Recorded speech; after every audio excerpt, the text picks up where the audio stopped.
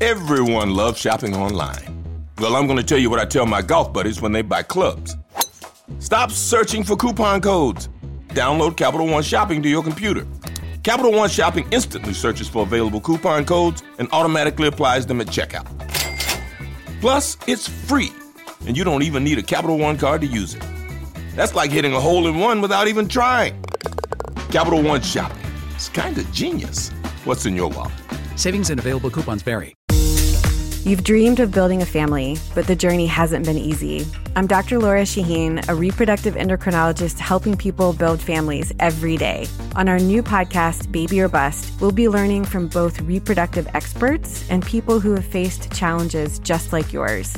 Join us every week for Baby or Bust, wherever you listen to your podcasts. Make sure to follow us so you never miss an episode.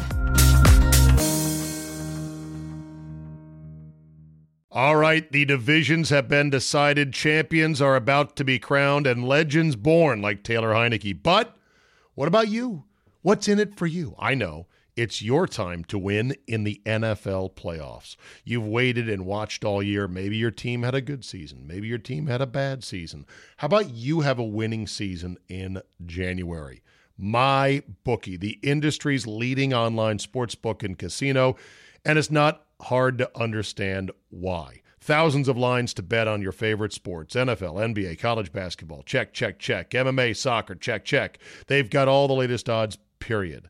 Take advantage of MyBookie's prop builder and live in-game betting, where every single run, throw, basket, touchdown is another chance for you to put cash in your pocket.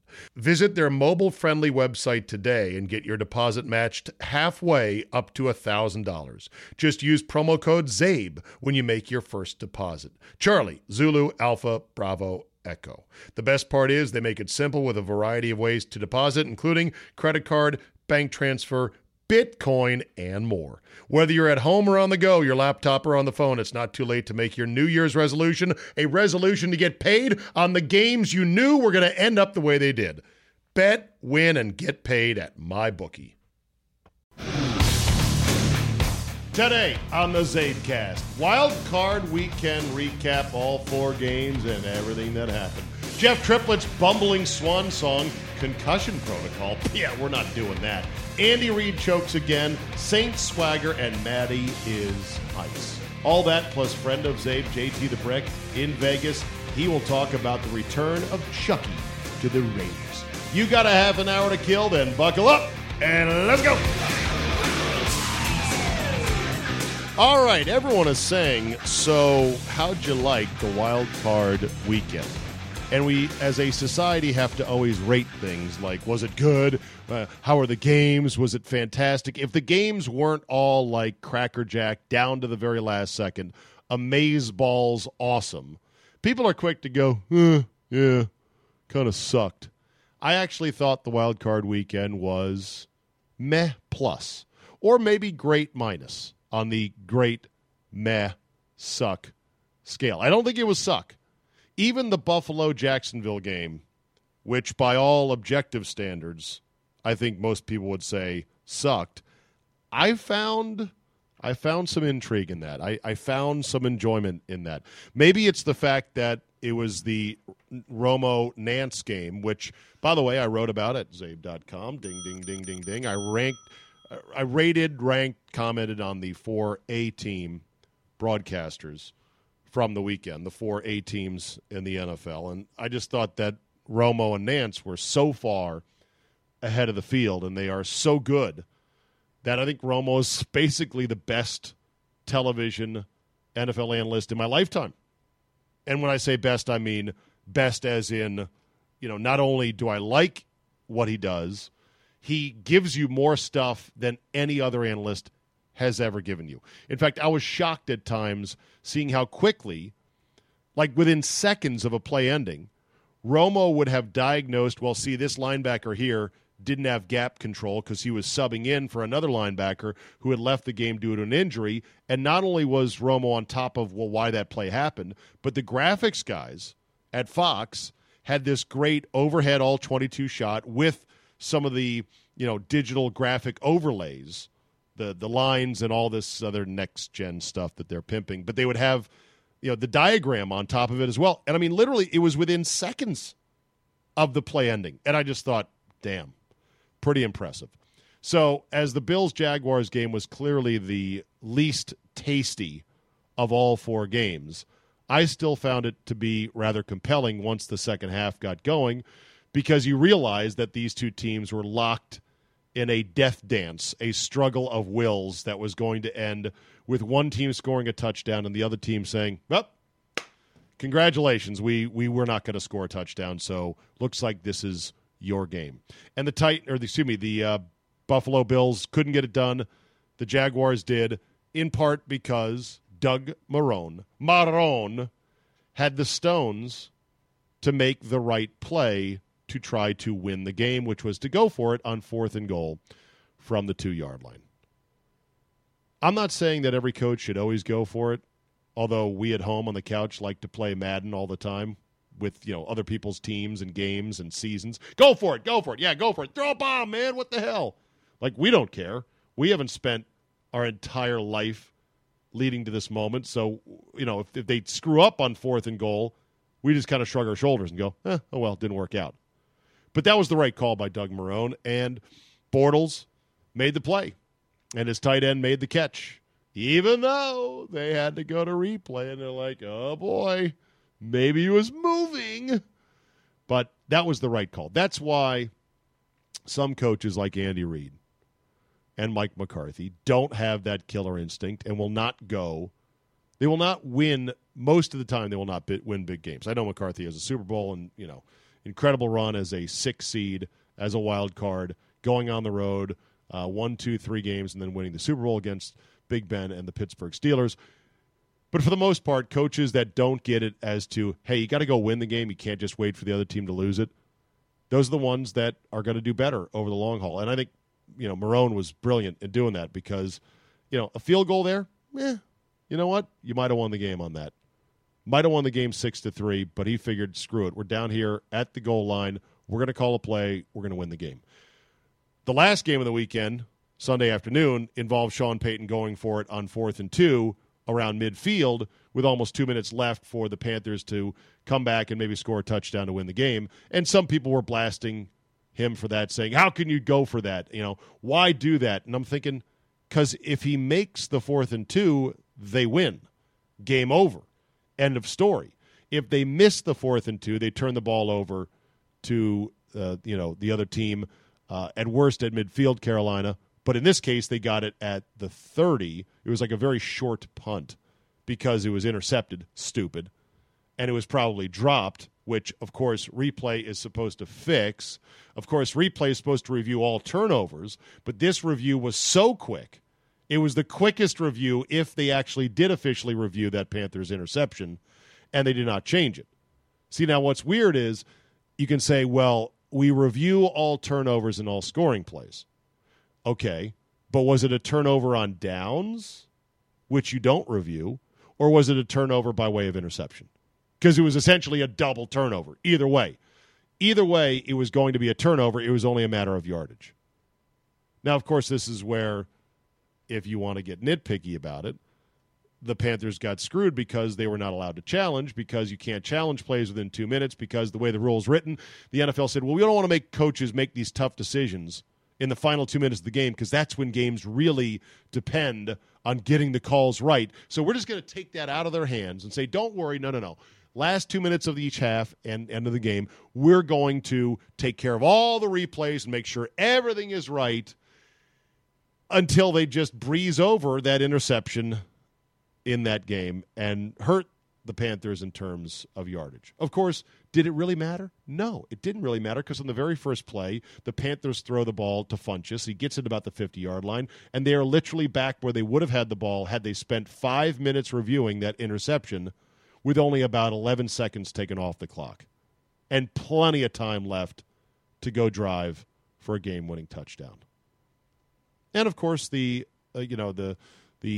intentional grounding call, which Ron Rivera and Cam Newton didn't like, it's borderline.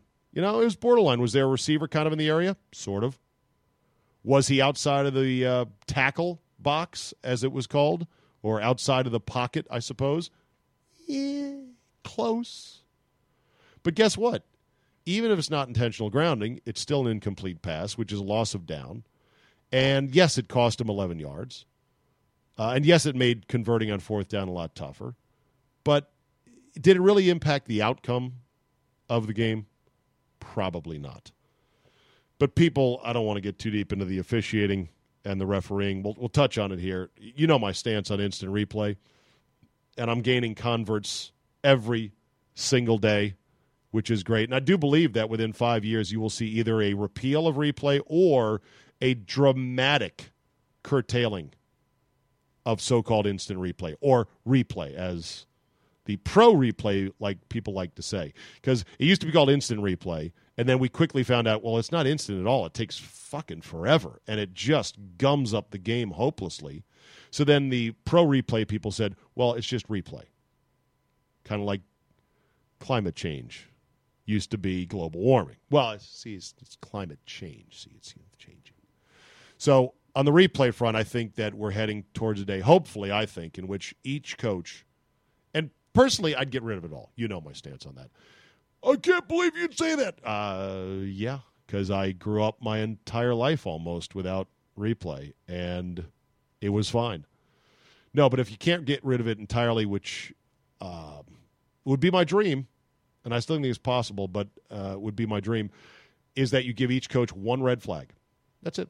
One red flag in their pocket. And you tell each coach, be very precious with this. Be very careful with this precious flag I'm giving you. This flag grants you the ability to throw on the field, to stop all action, to come to us as referees and say, I think you messed up, and we will take a look. And that could be on anything. I would make it so you get one replay of anything, including things like holding and pass interference. Although, if I'm a coach, I really wouldn't challenge those because I think those gray area calls that are judgment calls less likely to be overturned on replay. But there was a blatant defensive pass interference by the Jaguars on a 3rd and 10 that was not called, which you can go on the internet and see the screen caps and see clearly the defender had his arm completely wrapped around the receiver well before the ball arrived. So what are you going to do? So I thought the wild card weekend was great minus, meh plus. Look, it's football. There's only 7 games left. 4 games coming up this weekend, 2 of which might be complete duds. In fact, they all might be complete duds. Did you see the quarterback start disparity chart in all 4 games? It's ridiculous. It's like, let me try to guess at this. I don't have it up handy at the moment. Can somebody send me this now on the CzabeCast, the games itself? Okay, here we go. First of all, the lines for this weekend. Let's start with Saturday. First game, Falcons-Eagles. Eagles are 2.5-point home underdogs as the 1 seed. I think that is unprecedented, and it's pretty rare that, it's pretty rare for a 6 seed. Well, 6 seeds. I liked Liam McHugh say at the end of the Falcons-Rams game, well, the Falcons go to Philadelphia knowing that there have only been 2 6 seeds to have ever won the Super Bowl. And I'm like, that's pretty good, actually. You can't say only 2 6 seeds to have won the Super Bowl. The 6th seed is not supposed to win the Super Bowl. So the fact that there have been 2 since we've gone to this new playoff format less than 30 years ago, or about 30 years ago exactly, that's not bad. But I think in terms of being a favorite on the road as a 6 seed, this might be new uncharted territory. Falcons are minus 2.5 against Nick Foles and the Eagles. Matt Ryan, I think, has 20 playoff starts. Nick Foles has 1. The Titans at the Patriots. Patriots are 13-point favorites at night, at home, in New England. And check those ball pressures. New England's a 13-point favorite. Marcus Mariota making his 2nd playoff start. Tom Brady has made, I think, 35 playoff starts at quarterback. On Sunday, Jaguars at the Steelers. Blake Bortles has made 1 playoff start this past weekend in which he ran for more yards, 88, than he threw, 87, taking on Big Ben, who has made something like 28 or so playoff starts. Don't quote me on any of these starts, by the way. I'm just guesstimating here. And then you got the Saints and the Vikings, in which Case Keenum will be making his first playoff start at home. At least the Vikings are still 4-point favorites against the Saints. Oh, yeah, Pittsburgh's -7 at home. I think Jacksonville could absolutely upset them, despite the fact that Bortles threw for pretty much garbage in that game against the Bills. And the Vikings are 4-point favorites at home because they're just a really, really solid all-around football team. And Keenum, despite his inexperience, has played great football this season. So Vikings -4 against the Saints, but the start disparity between quarterback and between the two quarterbacks is massive, as Drew Brees has, like I said, started a whole bunch of playoff games. All right, Jeff Triplett. Let's talk about Triplett for a second. People are like, oh, my God, you called it, Zabe. And I'm like, what do you mean? Yeah, remember that you went through that whole rant on Friday's show on ESPN 980 about all these past Jeff Triplett screw-ups and da-da-da-da-da, and the quotes about him from various media members being the worst guy in the NFL. You called it. Did you see the game, the Chiefs game? I mean, look at those fumbles he messed up, and look at it. I'm like, I didn't call anything. This was as obvious. This was not calling anything. This was like, duh. Of course Jeff Triplett's going to fuck things up. And now the word is he's retiring, to which some people say, well, are you happy now? And my answer to that is, yes, I'm happy. And no, I don't feel bad in the least about sending him out, trashing his reputation as a referee. It's long overdue. And even worse, you look at his playoff assignments in the past. I read this over the weekend. The last playoff game Jeff Triplett got assigned to was 2013. So that's 4 years of non-playoffs. He didn't suddenly find it again as a referee this season. No way, no how. I guarantee you he had already made up his mind to retire prior to the postseason assignments coming out, that the people in that referee circle who still, I think, like and respect Jeff Triplett, they probably have a much different opinion of him than we do, said, hey, you know what, Jeff, we're going to put you on a game this weekend. Since you're retiring, let's send you out with one last playoff game. And that is a horrible, stupid, awful way to decide who should be refereeing high-stakes games that are magnified. But they did anyway. And so he took the game, and he reffed the game, and he sucked at the game, which is what Jeff Triplett does. I have no respect for a referee that takes a game he knows he shouldn't take. So, yeah, in short, F Jeff Triplett. The referee, by the way. The war hero who served our country and earned the Bronze Star in the first Gulf invasion. That guy, I tip my hat. You, sir, are a true American hero. The Jeff Triplett referee, goodbye. Get out of here. You stink. Concussion protocol. Let's talk about this for a quick second. So Cam Newton got waylaid. He got jacked up, as they like to say, and then had to leave the game for one play. Derek Anderson near pick six, and then they decide, okay, let's wash him through the blue tent of miracles, and let's go ahead and get Cam Newton back into the game. Everyone is saying this is ridiculous. Adam Schefter said, it is clear that the Carolina Panthers have breached the concussion protocol. Because anytime you go down to a knee or become wobbly upright, which Cam Newton did after walking a good 20 yards toward the sideline, having to take a knee, that's not your visor scratching your eye.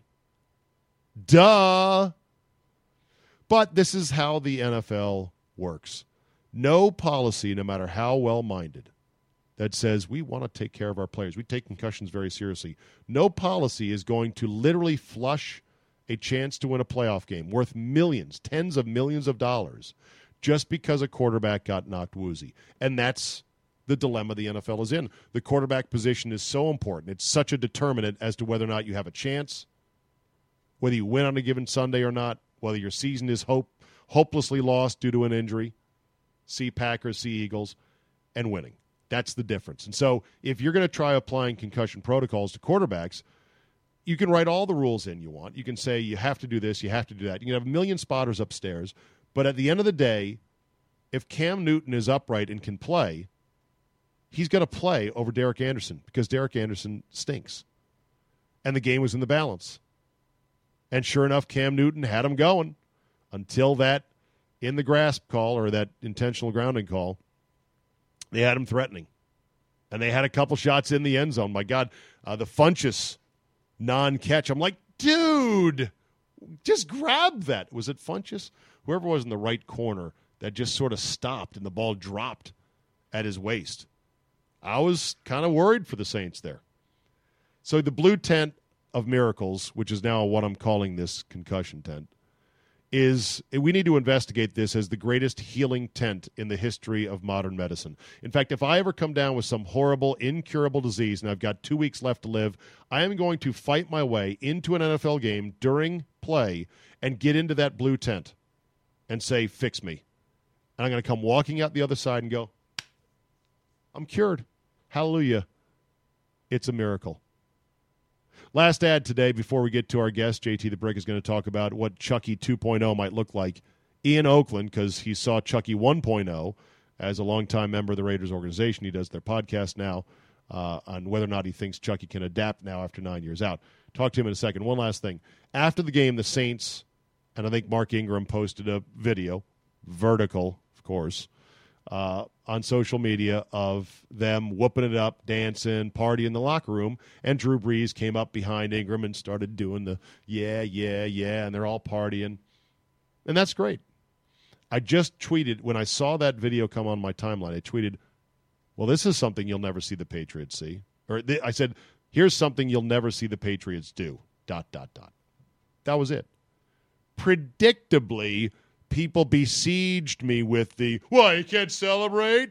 Or, oh, yeah, the Patriots are cheaters. That's what they're doing. They're working on ways to cheat right now. Or people were saying, lighten up, Francis.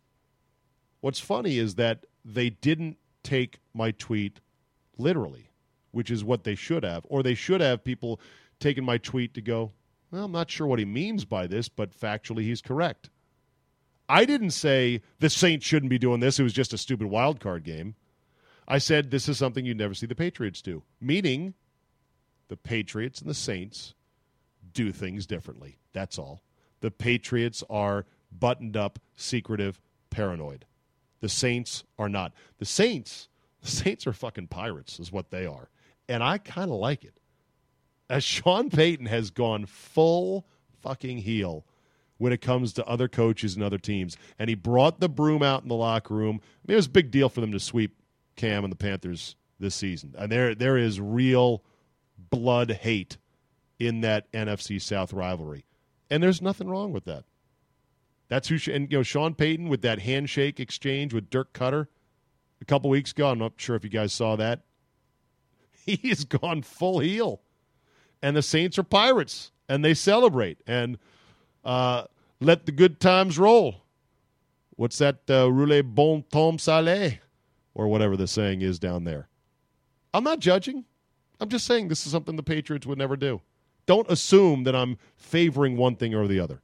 Also, by the way, the Patriots would never do it because they're never a wild card. Or at least the last time they were a wild card, I think, predated William Belichick.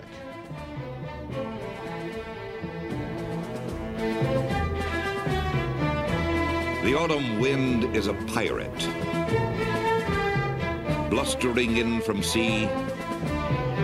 With a rollicking song, he sweeps along, swaggering boisterously. His face is weather-beaten. He wears a hooded sash, with a silver hat about his head, and a bristling black mustache. He growls. All right, we're going back to Vegas, second day in a row here on the CzabeCast, because John Gruden is going to the Raiders, and he will, assuming he lasts 2 years, make it to Vegas, where our next guest is currently living. JT the Brick, Fox Sports Radio, my former colleague, has been living out there in the Valley for how many years now, JT? Zabe, I've been here twice, the second run since 2009, so I am a Valley resident. This is my home for sure. Bro, it is all coming to you right now. The hockey team is there, up and running, kicking ass. I hear it's the talk of the town. We'll get into that in a second. And now the Raiders are coming, and Chucky is coming back. Boy, you've timed it right. Zabe, it's been incredible. I mean, I can't imagine. The hockey thing we'll get to later on is just explosive out here. But with the Raiders, you just mentioned, will Chucky get here? Because it's a 10-year deal. And I thought Jack Del Rio was the face of the franchise 2 weeks ago if you told me, as I was heading to Carson, California, on a day where Del Rio got fired on the last game of the year in the bowels of a soccer stadium where the Chargers play. And, Del Rio, a year ago had a 12-4 team with an injured quarterback, but the Raiders, their ship just sunk.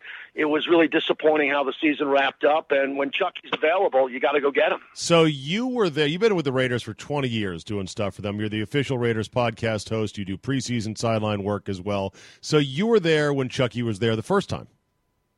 Absolutely. I got hired the exact day he did. I got hired. You did? Okay. Yeah, same day that they introduced Gruden. They didn't have a press conference for me, but I was brought in to be the host of the pre- and post-game show for the Raiders.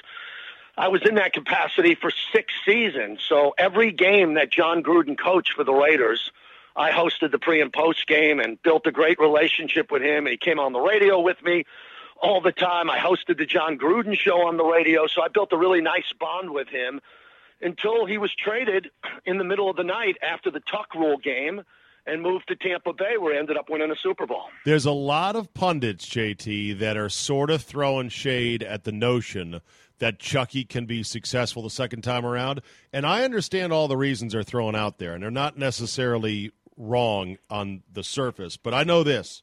I would be hesitant to bet against John Gruden. He seems to me like a driven psychopath that is going to move the needle, at least in the first couple of years. Whether or not that flames out after a while, who knows? But I'm not going to bet against John Gruden. Zed, that's a good way of looking at it, because obviously there has to be pundits. There has to be people that take the other side, especially in this ludicrous era that we're living in of embracing debate and having debates on radio and television for no apparent reason. Careful, that's your sister television network there. Yeah. Well, again, that's why I'm careful. But getting to that, Gruden, to guess against or bet against Gruden, I don't think would be smart for 2 reasons. One, he was involved with the league at a very high level as a broadcaster. He wasn't your typical guy in the booth who was showing up 2 days before and putting together a card on the team and memorizing players' names. I mean, he was interviewing college quarterbacks with this Gruden quarterback camp. He was talking to coaches.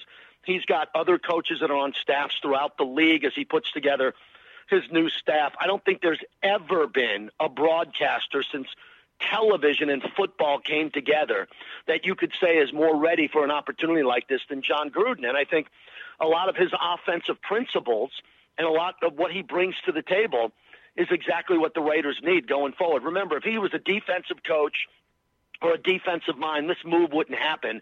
This move is happening for 2 reasons. The Raiders need to fix Derek Carr, who they gave $125 million to, $70 guaranteed, and Gruden will be the face of the franchise going into Las Vegas, where they're currently blowing up dirt about 15 miles from my house, building this new stadium, and they need to sell tickets in PSLs.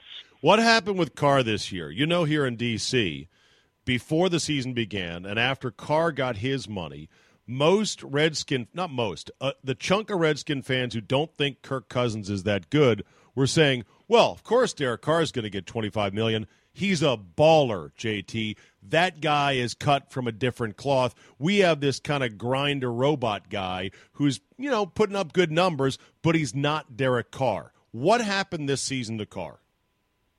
Well, it happened right there where you are in the nation's capital. The game at the Redskins was just a fiasco. The team came apart in that game. Everybody talks about rumors. That's the one where that protest. Yeah, that's the one where the girl that was on radio, the girlfriend of somebody, said that the Raiders O-line purposely quit blocking for Carr because of some, diss that happened. Yeah, that never happened, and that was just horrible that anybody would even bring that up, especially with professional football players in a league like this. But there was a lot of concern after that game. The Raiders came into that game, if you remember, 2-0. Oh, yeah. This was a 2-0 team that really had the season right in front of them to be dominant. They got dominated and embarrassed in the nation's capital, and then after that, the team was never the same. Now, I'm not talking so much about a divisive locker room, but Carr lost something this year, and I think the key was his confidence. Rich Gannon has been on television and radio over the last week as he's trying to position himself to be the quarterback coach under John Gruden as he builds the staff. And Rich has said it. It starts with confidence, some lazy footwork. He's not leading the way he should be in regards to holding his teammates accountable. I'm a big Derek Carr fan. He's a young guy. He's emotional. I think this year it was just sad to see him always play uptight, always play under duress with an offensive line that was supposed to be one of the top 5 in the league, which didn't play like that. And on top of it, Carr could never find a rhythm with the offensive coordinator, Todd Downing. Remember, Todd Downing was elevated from quarterback coach to offensive coordinator. They let Bill Musgrave go to the Denver Broncos because they didn't want to lose Downing, and they thought Downing and Carr were going to be a great fit going forward. It was anything but that. Downing couldn't get Carr in a rhythm, and Carr couldn't save Downing's job. Yeah, it was Miko Grimes, by the way, that went on radio and said that the O-line quit blocking for Derek Carr because of something, which was the most ludicrous thing ever. But like you said, everyone's got to have their hot take and their 4 seconds of fame. Let me ask you about Beast Mode, Marshawn Lynch. Is he back next year? I would doubt it. I mean, I think he played hard. Zabe, you watch a lot of football. If you watched him over the last month of the season. Sure. I mean, it was taking 2 guys to bring him down on every play. And for Marshawn, I was pretty impressed. When there was a hole to run through, he hit the hole and had some nice gains. A lot of times he was just running into his own offensive line because they weren't getting a push. All right, but how about all the stuff getting kicked out of games and showing up in the stands and getting suspended? I mean, this nonsense doesn't help you win games. Not at all. Not at all. And that wasn't part of the plan when they brought him in. He's a different dude. He is a really different type of guy. And I don't think that he was loved throughout that locker room. I think he had a corner of that locker room that was with him, and then part of the locker room didn't buy into him. And Marshawn, again, if he's back next year in some role and capacity, it's only because John Gruden will put up with it. Because, as you know, Marshawn had his own Facebook television reality show, and he was bringing those cameras into the locker room, and he was bringing those cameras to practice, and that really wasn't a smart move overall. And Jack Del Rio, I think I was a fan of Jack Del Rio. If there's one thing I could say about Jack and what everybody's chirping about is that, you know, Marshawn had just a little bit too much freedom, a little bit too much. He had the ability to kind of do what he wanted to do, and the Raiders knew that when they signed him. But overall, I would doubt he's going to be back unless he sells himself to Gruden. And Gruden says, look, I can't afford you to leave. I need a running back while I rebuild this passing game. JT the Brick joining us, Fox Sports Radio. You can hear him coast to coast. What time at night? I am on from 5 to 8 Pacific, 8 to 11 Eastern time. And, of course, on Twitter, at JT the Brick. All right, so the Vegas Stadium, how do you think once the Raiders make it there, as a longtime resident of the Valley, how do you think that team will be embraced, supported, and attended once they actually start playing games?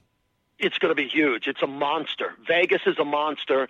The population is growing like you wouldn't believe. The tourists that are going to come in here. Every week, right? Every week it's going to be, here's this set of fans who want to come to Vegas to watch their team and bet on everything else. And now here's this set of fans that want to come in, right? Yeah, and I have a different opinion on this that has changed since the Golden Knights launched a hockey team. Yeah. You know, a lot of the pundits who are critical of the Raiders coming to Vegas are saying, well, you're going to lose home field advantage. Well, right. Remember, in Oakland, they had to tarp off the upper deck, right? So the upper deck is tarped off, and it only holds about, I think, 56,000 to begin with. In Vegas, where they're going to have over 70,000 seats, who cares if 20,000 Redskin fans come out or 25,000 Packer fans?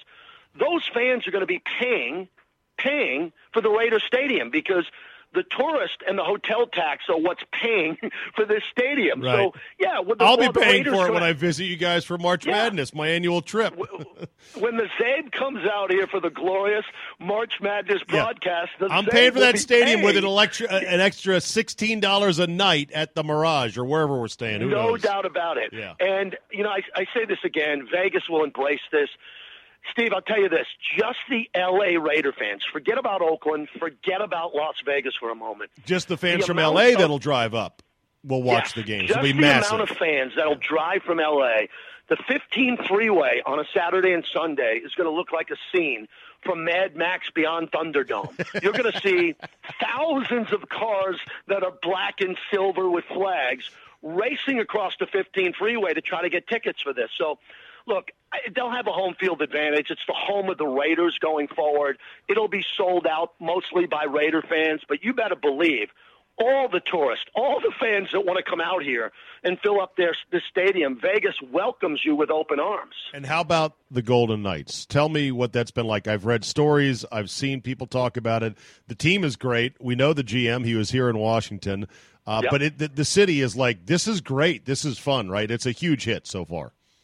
It's a massive hit, and no one saw it coming. Really? First off, no one saw it coming. They were skeptical it would work, huh? Yeah, no. Well, first off, we knew it was going to be entertainment. It's going to be hockey. And then all of a sudden, other great fans are going to come out and other great teams are going to come. Then you see the Capitals get hammered. Then you see the Blackhawks get beat. Then Nashville comes in the other night. They get beat. It's not only the amount of games that they've won to be in first place out west. It's who they're beating and how they're beating them. Now, the Blackhawks had 8,000 fans at their game, and a couple of teams that came out here, the Boston Bruins, had about 7,000 of their fans there. Think of this. If you live back east and you can go see your team play one road hockey game, what's it going to be? Easily it's going to be Vegas. Right. And then you have the rivals coming in from Los Angeles with the Kings and the Ducks in Anaheim. The Vancouver Canuck fans are nuts trying to get their hands on tickets. So we knew the place was going to be sold out. It was going to look good. It's a brand new arena. But Zabe, I've never seen anything like this. I mean, the fans are in their seat. They're smart. They understand what's happening with the sport. They understand that this team is already in the playoffs. They're a lock for the playoffs in their inaugural season. Well, do you know how many snowbirds live in your town? Do you know how many people who escaped the wrath of winter to live in Las Vegas all year round? They're loving this. They're loving it because they're seeing great hockey. Now, how did McPhee build this team? What he did was really unique. When he drafted the players here, he took the players, the players that weren't protected from around the league, and he put together a humble roster of guys who check their ego at the door. There's no superstar like Ovechkin. Right. There's no Sidney Crosby, but they do have Fleury in goal, who's won 3 Stanley Cups. He is brilliant. And Zabe, they have 4 lines that don't switch. It's the same guys on each line. The fourth line is as good as the first line, so there's no drawback in this game. They're fantastic on defense. They're physical. They're fast. And they're blowing away the NHL. It's a great story. Beautiful. We will be out there for Zabe Vegas in March. I will be paying for that new monstrous stadium for Mark Davis and the Raiders. I'm going to go by the construction site just to see it. Unfortunately, the Golden Knights play on Tuesday, the week I'm going out. A couple of my buddies are coming out a day early to see it. I'll miss it, but I'm going to definitely get out there and see one of those games one of these times. And I will buy you a steak dinner, my friend. Well, I'll tell you, Zabe, it's great for sports out here because I've seen you for all the years we've been friends and working on the radio. You love March Madness. You understand Las Vegas. And now what's happening in Vegas, which is so unique. We had the biggest sporting event around the globe in Mayweather-McGregor. We have hockey now. The Raiders are coming. There are 2 NASCAR races, not one. There'll be a NASCAR race the second half of the season during the chase.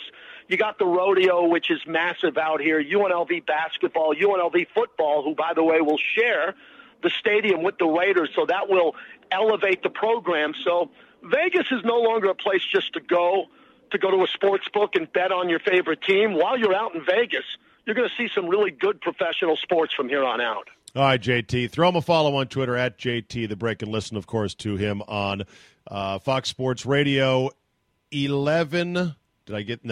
to 11 p.m. Eastern time. I judge everything Eastern, my friend. Sorry about that. It's that East Coast bias. You being a Long Island guy, you know East Coast bias, don't you? Let me just tell your audience one last thing. You gotta come out west where football games are on at 10 a.m., where, you watch basketball. To everything the choir, starts early. man. Zabe, how can you watch a Monday night football game where it's halftime at 11:30 at night? I mean, come out west, young man. We have room for you. We have no state taxes. We love you here. Boy, you're gonna get yourself in trouble with a lot of people that are saying to me, stop talking up Arizona, stop talking up Nevada so much, Zabe. We may seemingly like we have a lot of space, but I don't want everyone here. I want what we've got right now. JT, good to talk as always, buddy. Thanks. Thank you, my friend. Take care. The autumn wind is a raider, pillaging just for fun. He'll knock you round and upside down and laugh when he's conquered and won. All right, I've run long today, and I've left a lot of things on the table, which is understandable because every Monday it's going to be a complete festival of stuff. I didn't talk about Brian Gutekunst. I think I said that right. Gutekunst. I'll get the name right eventually. He's the new GM of the Packers, as apparently Mike McCarthy and Aaron Rodgers have gotten their wish, which is no Russ Ball, the disciple of Ted Thompson, and instead they got Gutekunst, who is more a personnel guy, more of a football guy, more of a scout guy instead of a bean counter, a green eye shade, which, okay, good for McCarthy, but now guess what? You better win this year. You better win, and you better win big. Off the world of sports, I love this story. Cruise ship passengers say they were horrified after a rough ride through the bomb cyclone back home to New York City. There's video of this cruise from hell in which water was gushing in at certain points. The ship was tipping 30, 40 degrees each side. Some video of the rough seas. The cruise liner, Norwegian Cruises, the Norwegian Breakaway was the name of the ship, apologized to passengers afterwards, saying, Yeah, sorry about that. I guess we should have made perhaps contingency plans. But they pretty much said, we didn't think it'd be that bad. Yeah, there's a bomb cyclone going off the coast of the Atlantic. Let's just sail right through it. And, of course, some of the passengers interviewed were like, we would have gladly come home a day early to avoid this. And I'm saying to myself, bullshit. You know that passengers would be like, what? We're getting our cruise cut short by a day? No. Screw that, man. I paid for 7 days. I'm getting 7 days. I want a whole new cruise for free. You know they would have done that. But the ship didn't sink. In fact, I don't think it came close to sinking. And I'm trying to think, when was the last time a cruise ship of note flat out sank? And don't say the Lusitania, which was hit by a submarine. I'm talking about a cruise ship in the open ocean because of bad weather, just bloop, bloop, down to the bottom. A Titanic situation. I've never taken a cruise personally, but some swear by them. Some say that they are fantastic. Other people say, not so much. I just don't know if I could be down with being with that many people all at once, all the time, for 7 days. I know you stop at an island and we get off and you go here. Still, though, I look at these massive ships and just, it's a floating apartment building on the ocean. And then you hear the stories about the fires that break out and the ships that get crippled and are limping along and you have to rescue them off the deck of the ship, and the norovirus cruises. And you hear about guys that fall off the railing and they just sort of pay hush money to keep everyone quiet, like, yeah, we lost a guy, but let's not talk about it. And then everyone says, well, cruises are great, but you get super fat because all you're doing is going to the cafeteria every day, or the buffet, not the cafeteria, and eating and eating and eating. But I guess I'll take one before I'm dead. I feel like I need to at least punch that ticket before I say, okay, I've done it. It's off my list. All right, that'll do it for today. Thank you so much for listening, everybody. I am in the process of getting this distributed via Libsyn, which will put it up to iTunes and Google Play and every other venue out there. For the meantime, though, keep checking back here to Zabe.com for the ZabeCast, your extra 35 to 45 minutes of me that you will not get anywhere else. If you have any ideas for topics, any questions, any things you'd like me to rant about, well, then reach me at zabe@yahoo.com, or you can tweet me as well. But thank you very much for listening, everybody, and we will see you next time.